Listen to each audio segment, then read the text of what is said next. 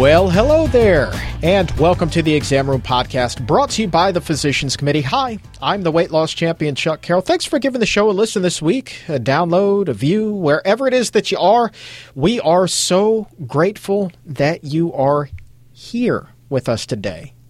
Speaking of giving the show a view, we are now available in high def because we are putting the Exam Room up on YouTube. Just head over to the Physicians Committee's YouTube channel. You can subscribe there and watch it in beautiful 1080p.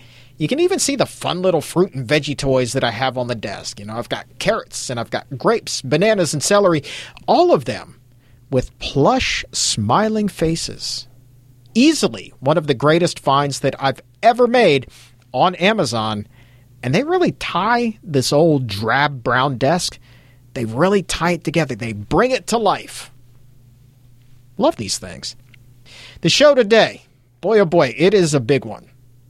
If you're like the majority of us and you haven't been vegan for your entire life, then what we're going to talk about is really going to make you think back to when you were still eating meat. And you might even feel a little green around the gills. Because today, we're not just talking about the dangers of eating meat. We're talking about the dangers of meat, period. Because today, we're talking about fecal soup. So what in the world is fecal soup? Dr. Neal Barnard, he is going to be here with the answer. And as you'll hear him say, you can find a big old vat of it, in every chicken processing plant in the country, bar none. Basically, what it boils down to is that there is a good chance that any chicken you've ever eaten in your entire life was covered in feces. Literally poop-covered meat. You're going to hear about how nearly impossible it is as well for inspectors to catch all of the contamination because of the intense workload that they're under. These guys literally tasked with inspecting a whole chicken for poop in less than a half of a second. 2 chickens per second. And how that number now is actually increasing because processors are churning out more and more product. Already, these large plants are processing more than 1 million birds every week. So what's the end result here, right? Dirty birds, and I'm not just talking about Atlanta here, dirty birds are missed time and again. And that package of chicken that you bought from the store, yep, you betcha, covered in chicken poop. And yet the USDA says that it has a zero tolerance policy for fecal contamination in chicken and other meats. So how big of a problem is it that we're talking about here? The Physicians Committee actually conducted an independent study to find out. We hired independent investigators to buy chicken from 15 different stores in 10 different cities. And we're talking about all brands here, not just the store brands. We're talking about the big boys like Purdue as well. And we're going to get into the results of that study with Dr. Barnard, the findings of it. But I will tell you right now that they are stomach churning. Stomach churning. Also on the show today is the Physicians Committee's own legal ace, Mark Kennedy, Esquire. And he and his team have made some big news recently after filing a lawsuit against the USDA alleging that they are failing to properly regulate fecal contamination in meat. Now, news of this lawsuit dominated headlines because it is not a partisan issue, okay? This is a health issue. All right, dominating headlines, nonpartisan. The Washington Post, Fox News, among the first to pick it up. That should tell you everything you need to know right there. But then the USA Today, CNN, Politico, the Detroit Free Press, and a ton of TV stations quickly followed and also reported on the story. And it even made global headlines as the Daily Mail over in the UK also ran a report on it. Big time news. some numbers now before we get going with the interview. The CDC estimates that 48 million people will contract some sort of foodborne illness every year in the U.S. alone. And of them, 128,000 will wind up in the hospital, and more than 3,000 will ultimately die. Now, I want you to pay particularly close attention to what Dr. Barnard says when I ask him about the argument that the same bacteria that we're talking about, that same bacteria on chicken, has also been found on spinach and on lettuce and other produce. You know, E. coli outbreaks have caused massive chain restaurants to temporarily shut down because people have gotten sick. So critics will then say, well, hey, this isn't just a meat problem, so stop blaming meat for everything. It's an argument that's been made time and time and time again. But just wait until you hear how it all ties together.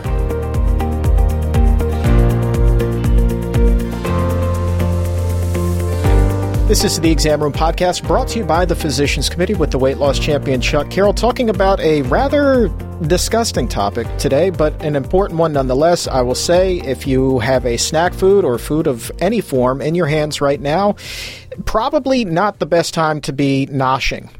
We are going to be talking about fecal soup. If you think you're just eating meat, you're wrong. With that, we welcome to the program Dr. Neal Barnard. Welcome, sir. Thank you, Chuck. Great to be with you again. And also here with us today, yeah, look at us, man. We're tripling up on interviews today. We have Mark Kennedy, who is the Vice President of Legal Affairs here at the Physicians Committee.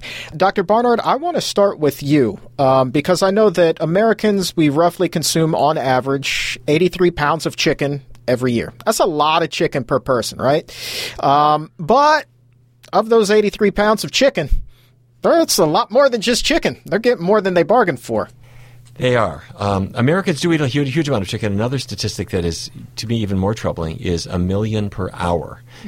Collectively, Americans eat 1 million chickens every hour. Wow. And you think, well, I'm eating the chicken meat. Chicken meat, it has an unusual characteristic that people might not think of it. It's very absorbent. It's like a sponge. And so the chicken arrives at the slaughterhouse, hung up by the feet, and is stunned and then killed, and the head is removed. And pretty soon, the chicken's body goes through a scalding tank, which allows the process to scald the skin. The feathers are easier to remove then. The feathers are removed. The intestinal tract is removed. This is all automated. So the gut is basically ripped out of the carcass. As that happens, that gut was filled with feces, and it splatters around on that bird and the other birds that are nearby and the workers who are there. And so the chicken feces end up being everywhere. And now this warm carcass has to be cooled down, and so it will go through a cooling bath. And at every point in this, whatever contamination there was going into that initially clean water, it's now getting murkier and murkier and murkier and murkier, and researchers have referred to that water bath as fecal soup. The hot one, the scalding bath, you could think of that as your maybe your fecal bisque. The cold one, that's your fecal gazpacho. The point being is that, and so back to the chicken muscle. The chicken is a very absorbent animal. The chicken muscle is very absorbent. If you put it in a bowl of water, it starts soaking up that water. If you put it in this cooling bath where thousands of birds have preceded it and all the feces on their bodies are in that soup, what do you think goes into the chicken muscle? The fecal material goes into the muscle. So then the irony starts.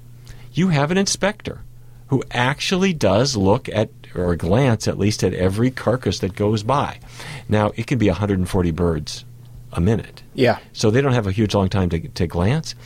But if they see a big smear of feces on there, they can cut that out or they can call for it to be condemned if they need to.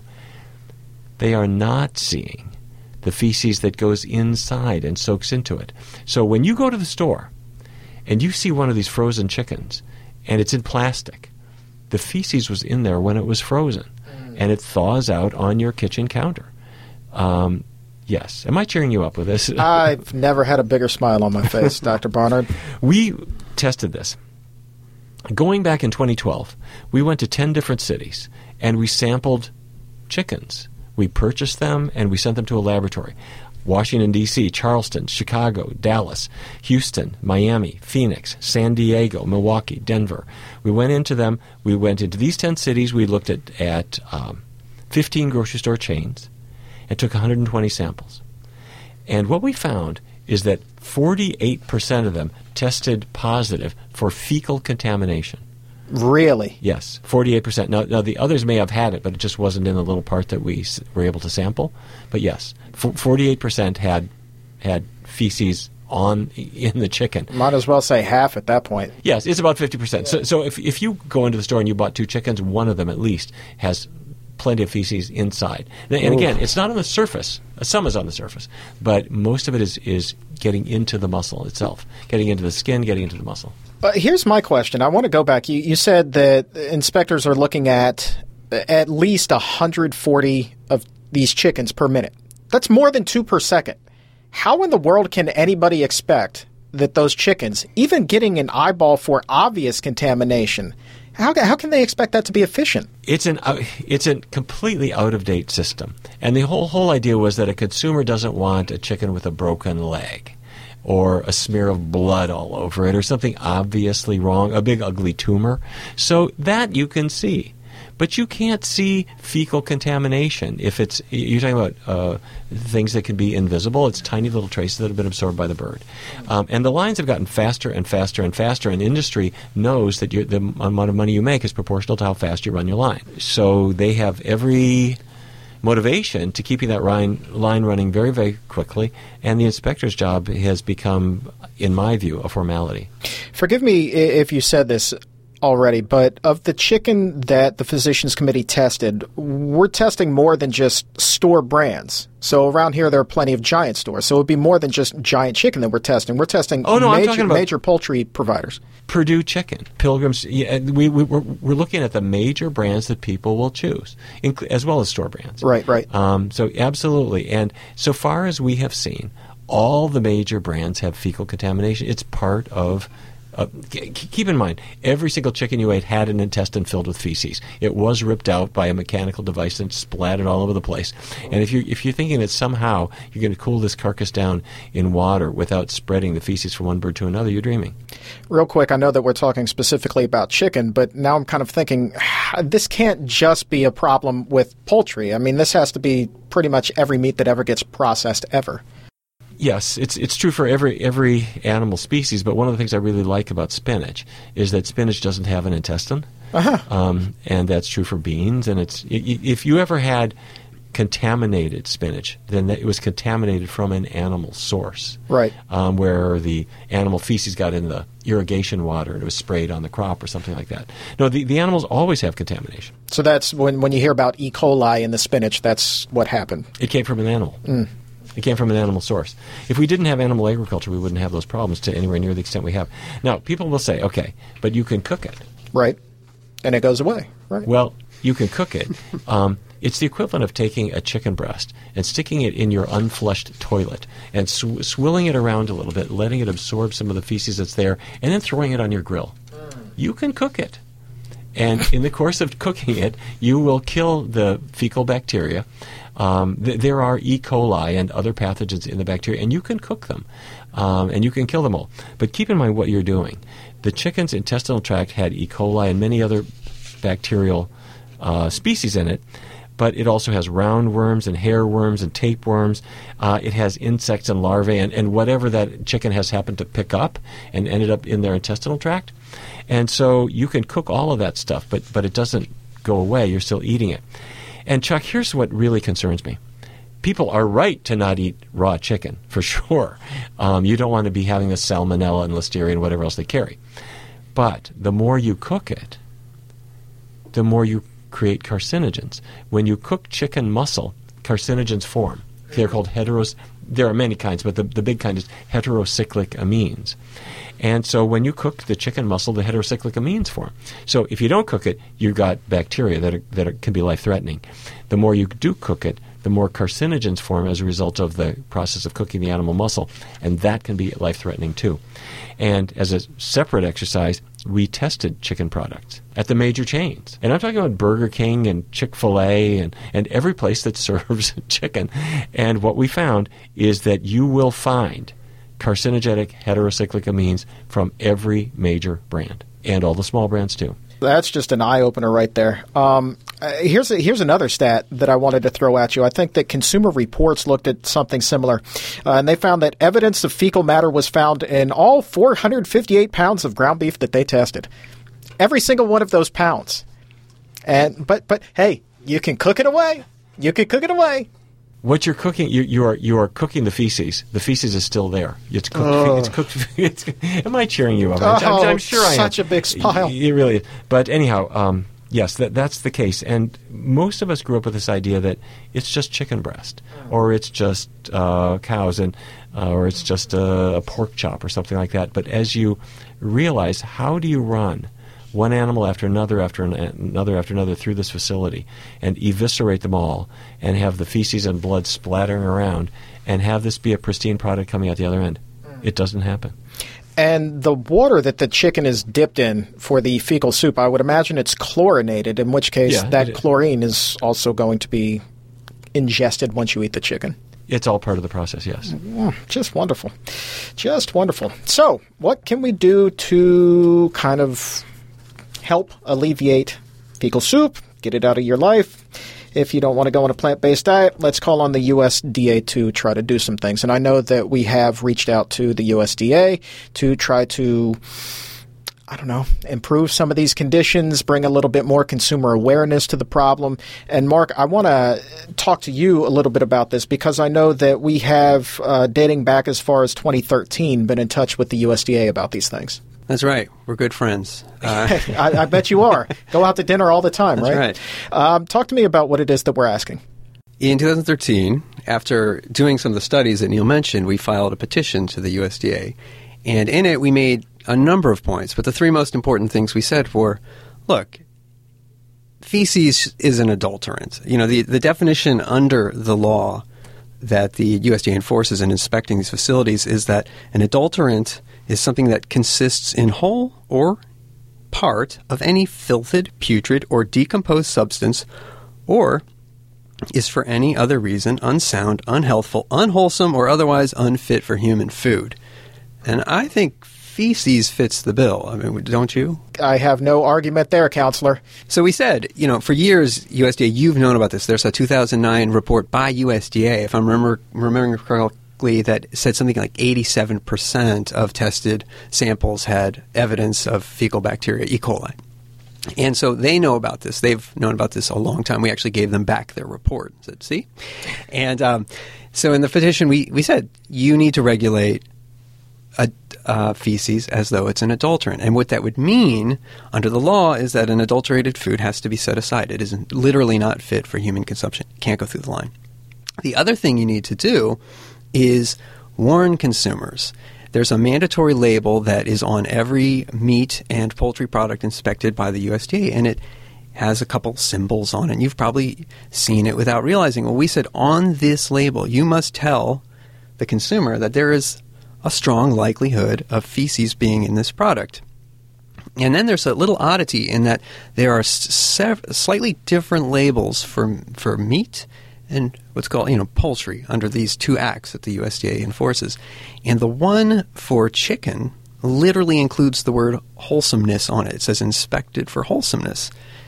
And really, that couldn't be farther from the truth when we're talking about a product that more often than not will have feces in it. And so we said, please remove that word. It's three simple things. Yeah, that's all. Dr. Barnard, when you think about poultry, do you think about the word wholesome? It can't be inspected for wholesomeness because the fecal bacteria are invisible. These traces of bacteria that smear across the surface, you can't see it. And so it's not as if each chicken is sent to a laboratory.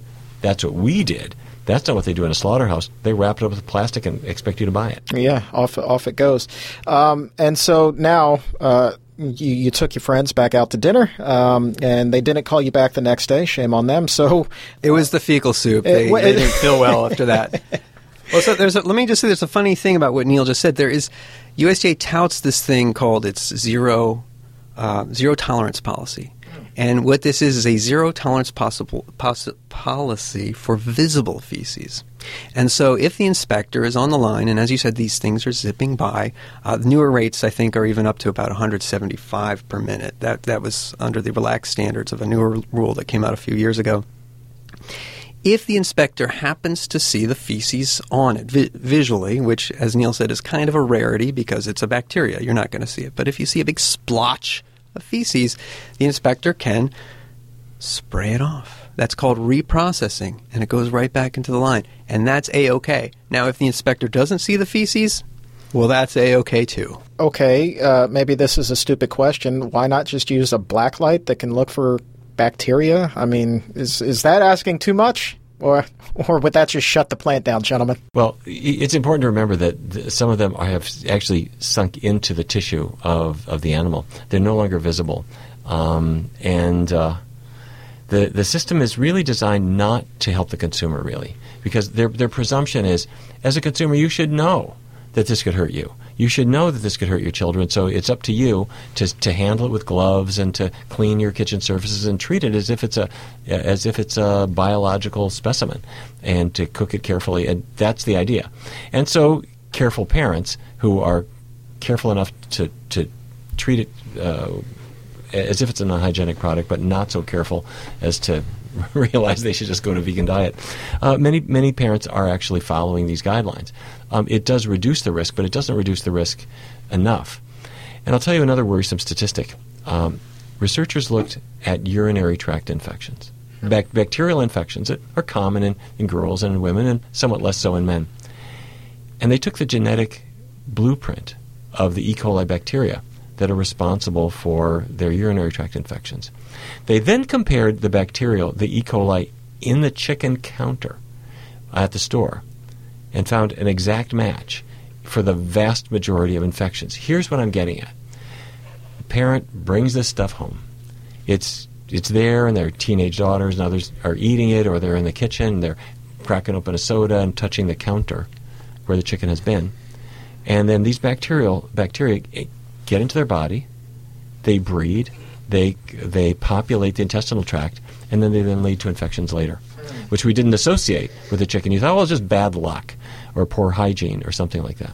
You know, it's funny, like hearing you talk about that, it makes me think back to, and we're raised as children from a very early age to really think of raw meat as this biohazard. And you don't correlate it there because it just seems normal at the time, but, separate cutting surfaces, separate knife. Don't dare let it get around the produce. And whatever you do, wash your hands after you touch the raw meat. You have to wash your hands. Otherwise, what? You get sick. Those are all good ideas. Those are good steps. But the best step is just don't bring the darn thing in your house. That seems like a common sense approach they can't miss. I'm not going to lie to you. And if you do, your cholesterol will fall and you're likely to lose weight and all the other good things will happen. Counselor Kennedy, I want to turn my attention back to you, sir. So 2013, petition, take them out to dinner. They didn't like the soup. You don't get a call back the next day. Here we are, present day 2019. What's happening? Well, we filed a lawsuit, but going back to your description of our get-togethers with the USDA, we literally did go into the USDA the following year, and we met with some officials, and we said, we have this pending petition. What's going on? And at the time, they were rolling out this new rule, and they kind of nodded and said, yes, we're thinking about it, but we'll get back to it. And as you said, it's been a number of years since then. We submitted a Freedom of Information Act in between, and we said, if you're not going to tell us by responding to our petition what you're up to, please tell us in a routine request for information. And that's been lingering. So we're out of patience, and there's more feces than ever.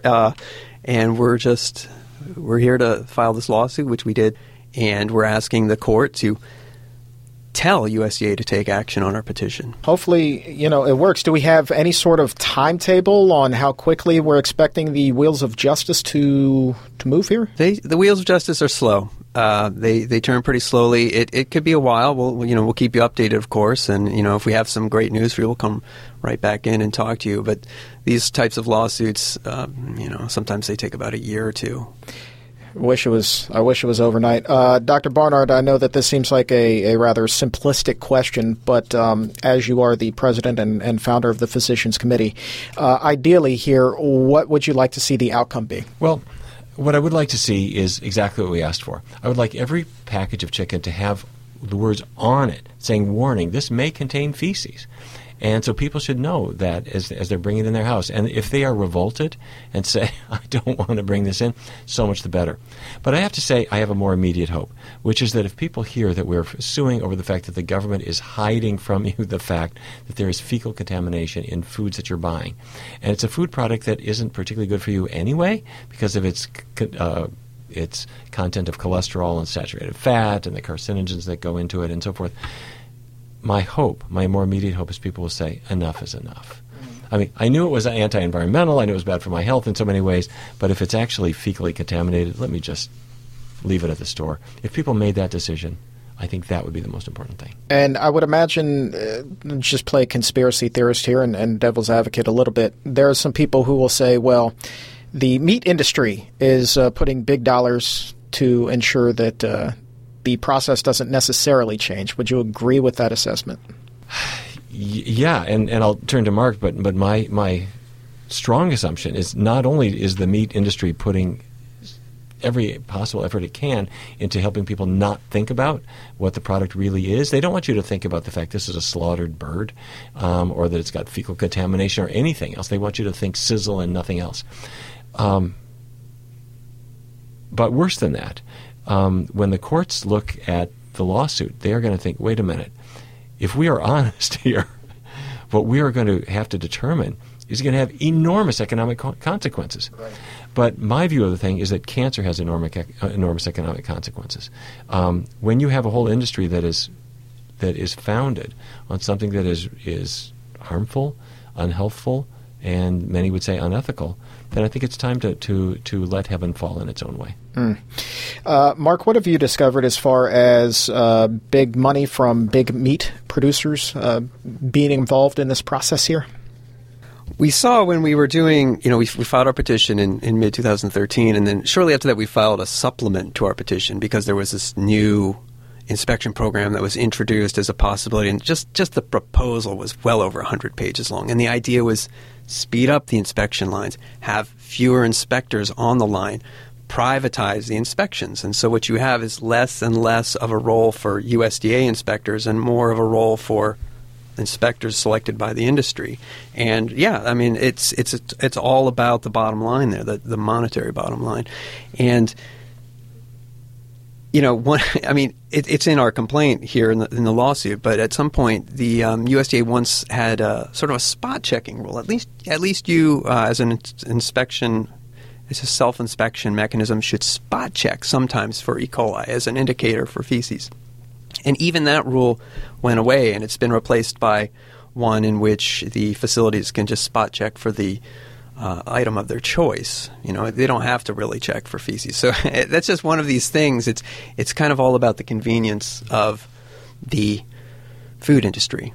I'm going to go ahead and I'm going to pull up some statistics here, and maybe we can talk about this on a separate show, or maybe I'll put this in my wrap-up on this one. I want to look at some stats on foodborne illness and just how many people get sick every year because of contamination. I would imagine that it's going to be a substantial number. I mean, we hear these horror stories on the news with fairly, regularity. I don't have those numbers in front of me right now, but I will say this, that a surprisingly large number of people who think, I just had a virus, and it kind of went around the whole family, and now the virus is gone. Wait a minute, that may not have been a virus. That could have been Campylobacter, Salmonella, Listeria, something that you got in your chicken. And if you got a big dose of it, you had a terrible flu. If you got a little dose of it, it's something you threw off in a day or so. Yeah, well, I can think of more pleasant ways to spend my time than dealing with something like that. But I cannot think of a more pleasant way to spend my time than with you two gentlemen. Is there anything else that you think that we should touch on regarding this before we put a cap on this segment? I think, this isn't part of the lawsuit, but Neil said it best. Just lay off the chicken and you'll lay off the feces and your cholesterol will drop and you'll feel a lot better. That should be a t-shirt. Lay off the chicken. Lay off the feces. I like it. Coining a phrase. Dr. Barnard, Mark Kennedy, thank you very much for being here today, gentlemen. I appreciate it. Thank you, Chuck. Thank you.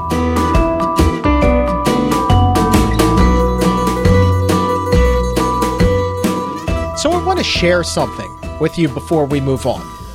Skeptics will say, hey, quit picking on meat. All of those greens that you've been eating, they can make you sick too. Remember those recalls? Remember how many people got ill after eating spinach? Those are valid questions and ones that on the surface would make you think that, hey, maybe this isn't just a meat problem. But then think back to what Dr. Barnard said during that segment. The bacteria on that spinach, on that lettuce, was still originally from an animal source, and it then found its way onto the crops. So I was intrigued by what he said, and I wanted to learn more. So I put on my old reporter's hat, and I started to do some research. And right there on the FDA's website, they post their findings on foodborne illness investigations. So here's what they found for one such recent inquiry. This is from that big romaine lettuce E. coli outbreak last year.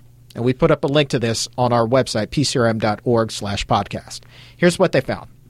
Inspectors were able to trace that lettuce, that contaminated lettuce, back to Yuma County, Arizona. So they go there, and then they start taking a bunch of samples from a bunch of different sources, okay? They're analyzing the soil. They're taking a look at animal feces, not just from farm animals, but from domestic animals. And then they've got surface water and subsurface water and agricultural water. And then they're also looking at sediment from a nearby canal. Now, growers used water from that canal to mix in with the chemicals that were then sprayed on crops. This now a direct quote from the report. The FDA considers that the most likely way romaine lettuce became contaminated was from the use of water from this irrigation canal, since the outbreak strain of E. coli was found in the irrigation canal, but in no other location. Further, quote, a large concentrated animal feeding operation is located adjacent to the stretch of the irrigation canal. Now, they're not exactly sure how that water became contaminated, but they are certain that the bacteria did come from that animal feeding operation.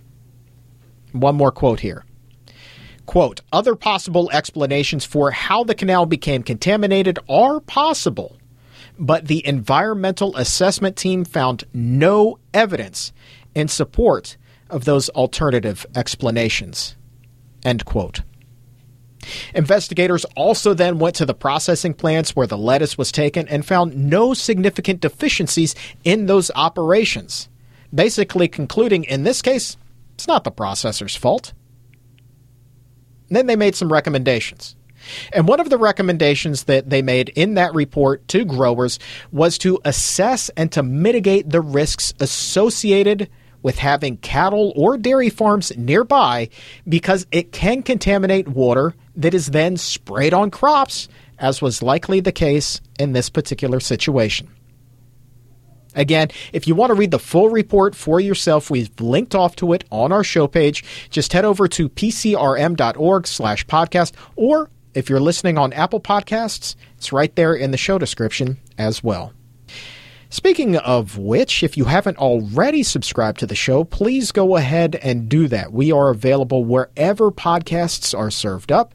Then look for new episodes each and every Wednesday. Bonus points, my friend, if you leave the show a 5-star rating, and double bonus points if you share it with a friend or a family member. So as we touched on briefly during that segment, foodborne illness is not the only thing you have to worry about with meat. This is something that we've talked about quite a bit on the show, as a matter of fact. But I want to go back and I want to revisit an interview I did with Dr. Steve Nieboer that really fits the bill for what it is that we're talking about. It goes to the whole argument that, yeah, but cooking the meat properly will kill this bacteria and then you won't get sick.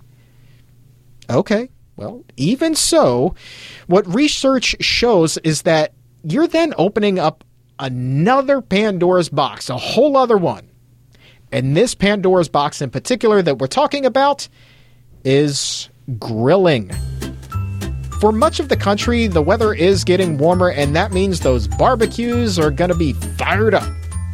That's a problem because grilling meat, the char from that flame, it can be quite problematic for your health. And when you're talking about grilled meats, is there one that is particularly hazardous to your health? Yep, there is. Can you guess which one it is? You're about to find out.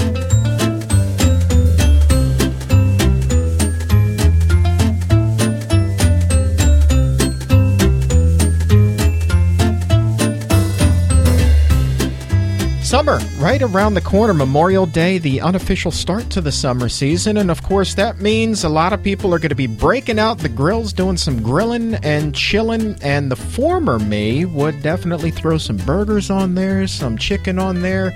But I'd like to think that I'm a little bit older and wiser. And to confirm that my IQ has risen just a little bit, I want to welcome back to the show Dr. Steve Nieboer from the Barnard Medical Center. Hello, Dr. Nieboer. Hello, Chuck. How are you? I'm doing great. How are you? Fantastic. You know, are you a grill guy growing up? Were you a grill guy, I should say? My parents did a fair amount of grilling. I don't think I was ever allowed to touch the grill. No? No. Not just because it was hot. I mean, like, you know. You just no good at cooking? Yeah, I don't know. I mean, you flip over the burger, I guess. Of course There's more to it than that, I think. But I don't care what you put on the grill. You're going to flip it over. You pretty much have to flip everything. Yeah. But there's a technique to it. You don't want to flip it too soon or too late, right? Absolutely. Because you lose the juices or something, That's I guess. Right. And you have to attack it from the side. You can't go straight on. Yeah, see. You got to come at it, at about a 45-degree angle, come in, swoop under. And this is good for whatever you put on the grill, by the way. Okay. You swoop under, get it right up there on the spatula, get yourself a nice flip. I can tell you, not to brag, but I'm pretty good at grilling pancakes. What? On the it's technically a griddle, right? Right. But it's kind of the same thing. Huh. Okay. I like to make pancakes. All right. You're a pancake guy. Yeah. Okay. Yeah. So, Dr. Nieboer's a pancake guy, which absolutely has nothing to do with what it is that we're talking about today. It's close. It's pancakes and grilled meat? I just think the grilling, you're putting something on a hot surface. Okay. All right. Well, why don't we just add boiling water on the stove to that? All right, and that's a cut, right? We're done? I don't even know. I'm giving the timeout sign. I don't know what the cut. Wait. No, there's no cutting. We're just going to keep rolling here. Right. Shenanigans aplenty. But in all seriousness, man, there is a real link between grilled meats and increased risk of cancer. Yeah. And this is something that a lot of people are still unfamiliar with, despite the fact that the World Health Organization has spoken out about it, despite the fact that you hear more and more about it, at least in theory, on the internet and from organizations like the Physicians Committee. So what we're trying to do is just bring a little bit more awareness to it. So I guess let's start with the broad strokes, man. I mean, the open-ended question: what is that link? What causes that cancer connection? Wow, that is a very broad question. It is. We're going to dial it in. Don't worry. There's a lot to it. The link, as per the World Health Organization, really has a lot to do with the compounds that are made when you actually grill the meat. Okay. So when you expose meat to very high temperatures and open flames, you get compounds that are actually made in the meat, which you then presumably ingest. And those compounds in your body are what lead to cancer or can lead to cancer. So these things, they have big, long names. There's heterocyclic amines, or HCAs. Mm-hmm. Then there's polycyclic aromatic hydrocarbons. Just rolls off the tongue. It sure does. Right? And both of those things are what are called mutagens. Okay. So I'm not talking about like Teenage Mutant Ninja Turtles. Right? But mutagen means it can cause DNA damage. And so that doesn't mean that it causes cancer, but DNA damage then can mean that cell can no longer reproduce normally. Interesting. So sometimes your body can take care of it and get rid of it. But sometimes we think of it like making a copy of a copy of a copy, and down the line, that copy quality is no longer as good as the original quality. Sure. And sometimes something can go wrong. So when the DNA needs to replicate reproduce itself to make a new cell, if there's an error making a copy of the copy, sometimes you can actually end up with copies that just go out of control. So now, to use that same analogy, it'd be like the copier getting stuck in the on position, just making millions and millions and millions of copies. And when that happens in your cells, that's basically cancer. That's uncontrolled growth. So Interesting. So that's how that mutation in the DNA can then, at times, lead to cancer. Now, is this specific to, well, obviously it is specific to grilled meat. Is this kind of along the same lines, danger level, from a doctor's opinion, as processed meats, which we also know have a strong link to cancer? Yeah, they're pretty similar. Yeah, so the processing of the meat can cause these chemicals to be made also. So They can be exposed to higher temperatures. Certain chemicals can be added to the meat, which can then make make the meat have increasing cancer-producing abilities, let's say, or increased ability to mutate the DNA in your cells. Do you know specifically what types of cancer we're talking about here? Yeah, they found that the cancer is most common in your GI tract, actually. So, it's follow the path of the meat, starting in the mouth, going down the throat, so throat cancer, going into the stomach cancer, going through the intestines, so colon cancer, rectal cancer, and then even ones like prostate cancer, breast cancer. Interesting. Yeah. So it kind of runs the whole gamut there. Yeah. They've even found links to blood cancers like lymphomas and leukemias. Well, that's interesting because, I mean, technically, isn't all cancer going to wind up in the blood at some point or another just because that's how the cells travel? Yeah, it depends. So if the cancer's spreading, so if you have metastasized cancer, then with certain cancers, they'll spread through the blood. Some cancers spread just by touching other things. Mm-hmm. So you can see sometimes the organs in your abdomen, you can see cancer spreading, let's say, from the pancreas to the stomach or something like that, where those two organs are pretty close to each other. So it doesn't necessarily have to go through the blood. But when we say blood cancer, we really mean cancers that are originating with those cells that make blood cells, so the stem cells for the blood, which are usually found in the bone marrow. I want to go back to the HCAs and the PHAs. Correct me if I'm Okay. saying these incorrectly. Go for it. Heterocyclic amines. Yes. And polycyclic aromatic hydrocarbons. Yes. Yeah, look at You me. got it. You yeah. got it. You're ready to be an organic chemist. Yeah, man. What is the difference between the two there, really? Oh, I'm so glad you asked that question. I know you are. So it has to do with the structure. All right. Mm-hmm. So both of these substances have kind of a ring in their structure. So I'm not sure how much chemistry you've had in your life, but if you think of, let's say, a molecule of alcohol Okay. or ethanol. Right. There's two carbons. They're kind of right next to each other. There's no ring there. But these substances here, I'm just using the alcohol as an example because it's a common substance that people know. Sure. But these substances have an actual ring in their structure. And what differentiates the two of them is what makes up the ring. Okay. So the polyaromatic hydrocarbons, polycyclic aromatic hydrocarbons, There you let's go. say PAHs from now on, yes. have carbon in the ring. They're made up entirely of carbon in the ring, or at least the primary ring, whereas the other one, the HCA, the heterocyclic amines, they have an atom of nitrogen in the ring, actually. And so it's basically what makes up the ring that is the difference between the two. And I found it interesting, actually, that smoking a cigarette can produce some of these substances as well. Really? Yeah. Now that just kind of ties it together for everybody. If Yeah. you're equating smoking to grilled meat, that's gonna open some eyes there. Yeah, I think that's one of the key ideas to keep in mind as the link between those two. So people always say, well, is eating meat as bad as smoking? Right. We're not saying it's as bad, but there's overlap. There's Right. similarities between the two.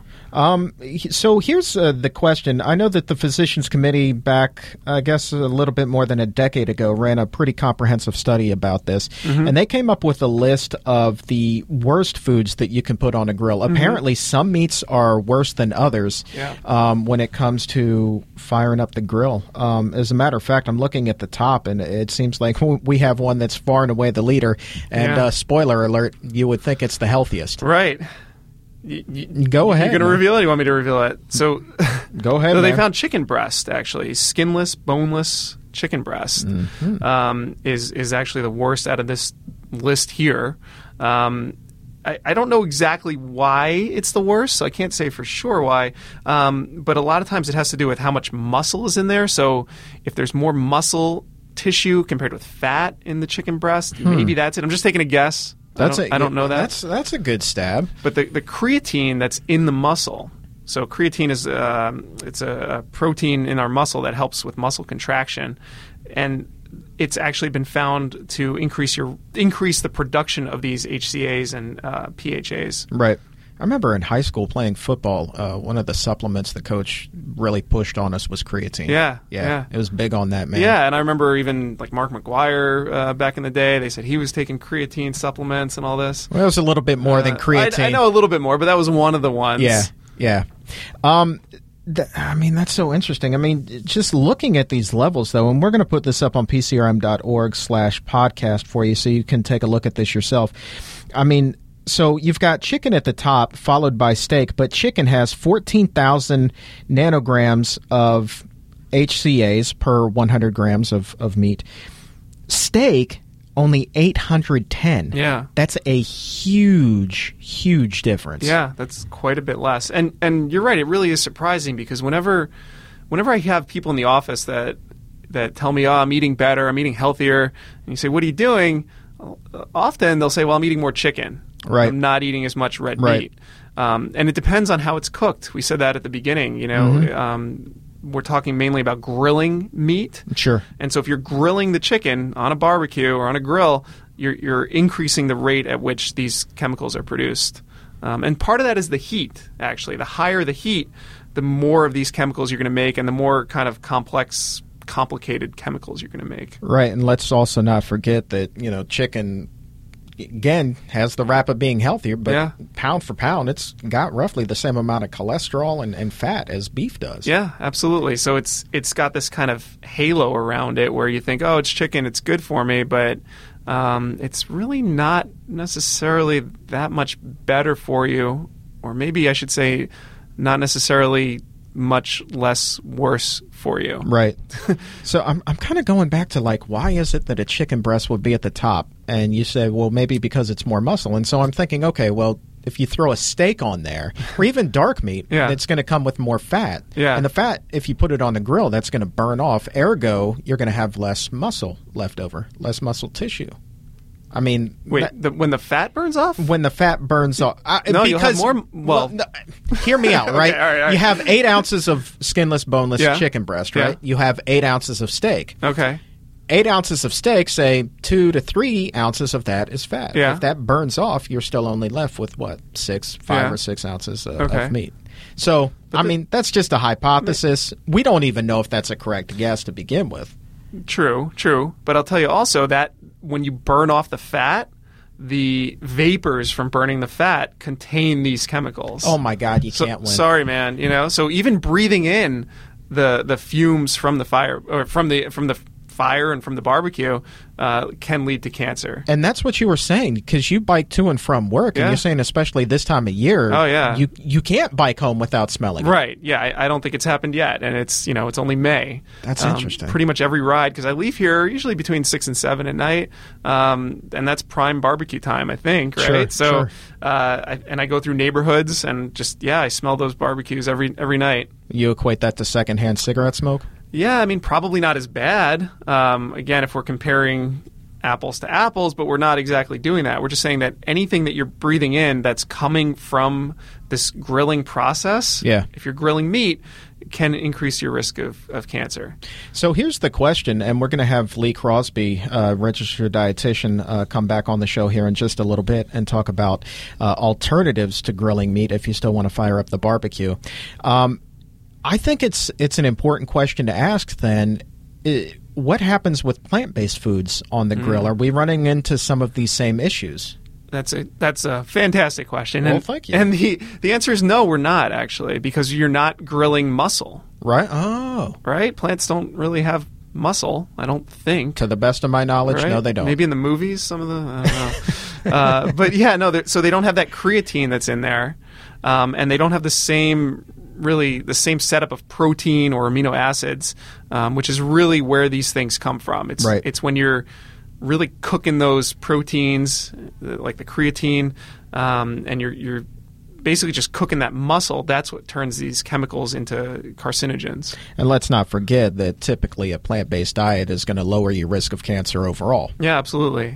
And they have studied it. I mean, they haven't found anywhere near the level of these cancer-causing chemicals in plant-based foods or plant foods when they're grilled. Right. I think the exact wording from the NIH, or I forget what website we were looking at there, but it was not found in significant amounts. Right.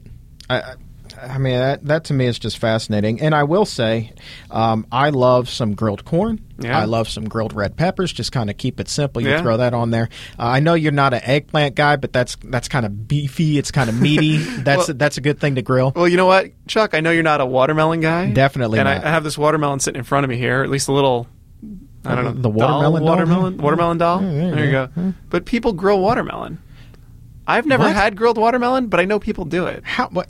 No. How? I don't know.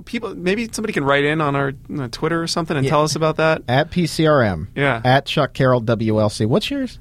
I don't have. No, I'm going to one day. You need to, just I so know. you can interact with the listeners. I don't really do the Twitter. How does one grill watermelon? I think you just literally slice it and put it on the grill. I've never experienced it, but I've heard people talk about it. That's weird.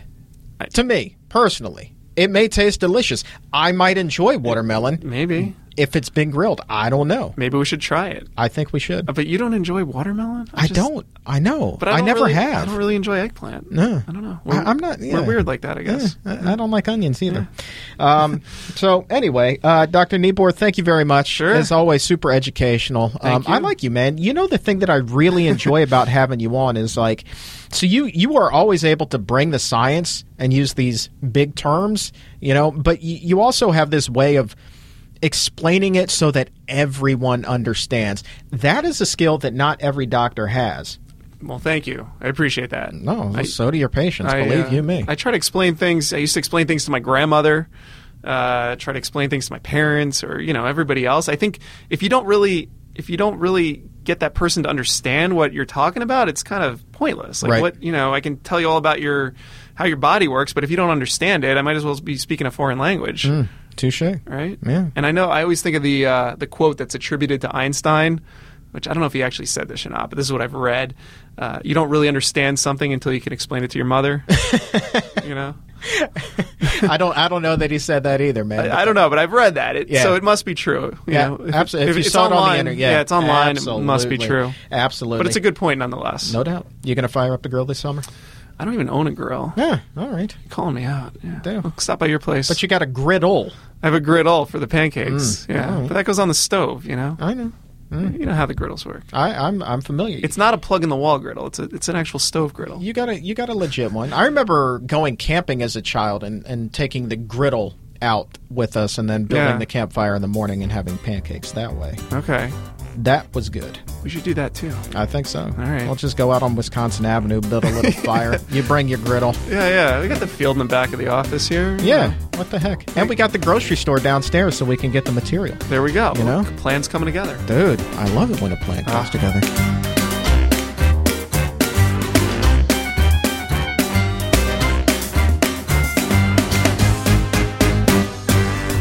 Here's the thing that you need to know about this show. I'm going to speak to you now not as a representative of the Physicians Committee, but just as myself. I'm not going to put anything on the exam room that has not been thoroughly researched and investigated. This show does not operate in speculation. It operates in facts. And that is why I encourage you to look at this research for yourself so you can draw your own independent conclusions. That is what I was trained to do when I was working as a news reporter, and that is what I continue to do today. So right there on PCRM.org, you will find links to all the research that we've been discussing, as well as a link to the FDA and CDC reports that we've discussed. You can even find a copy of the lawsuit that the Physicians Committee filed. It's all right there at your fingertips. PCRM.org/podcast. Check it out. And if you have any questions about anything we've talked about, I'd encourage you to pull out your phone right now, give a couple of follows on social media.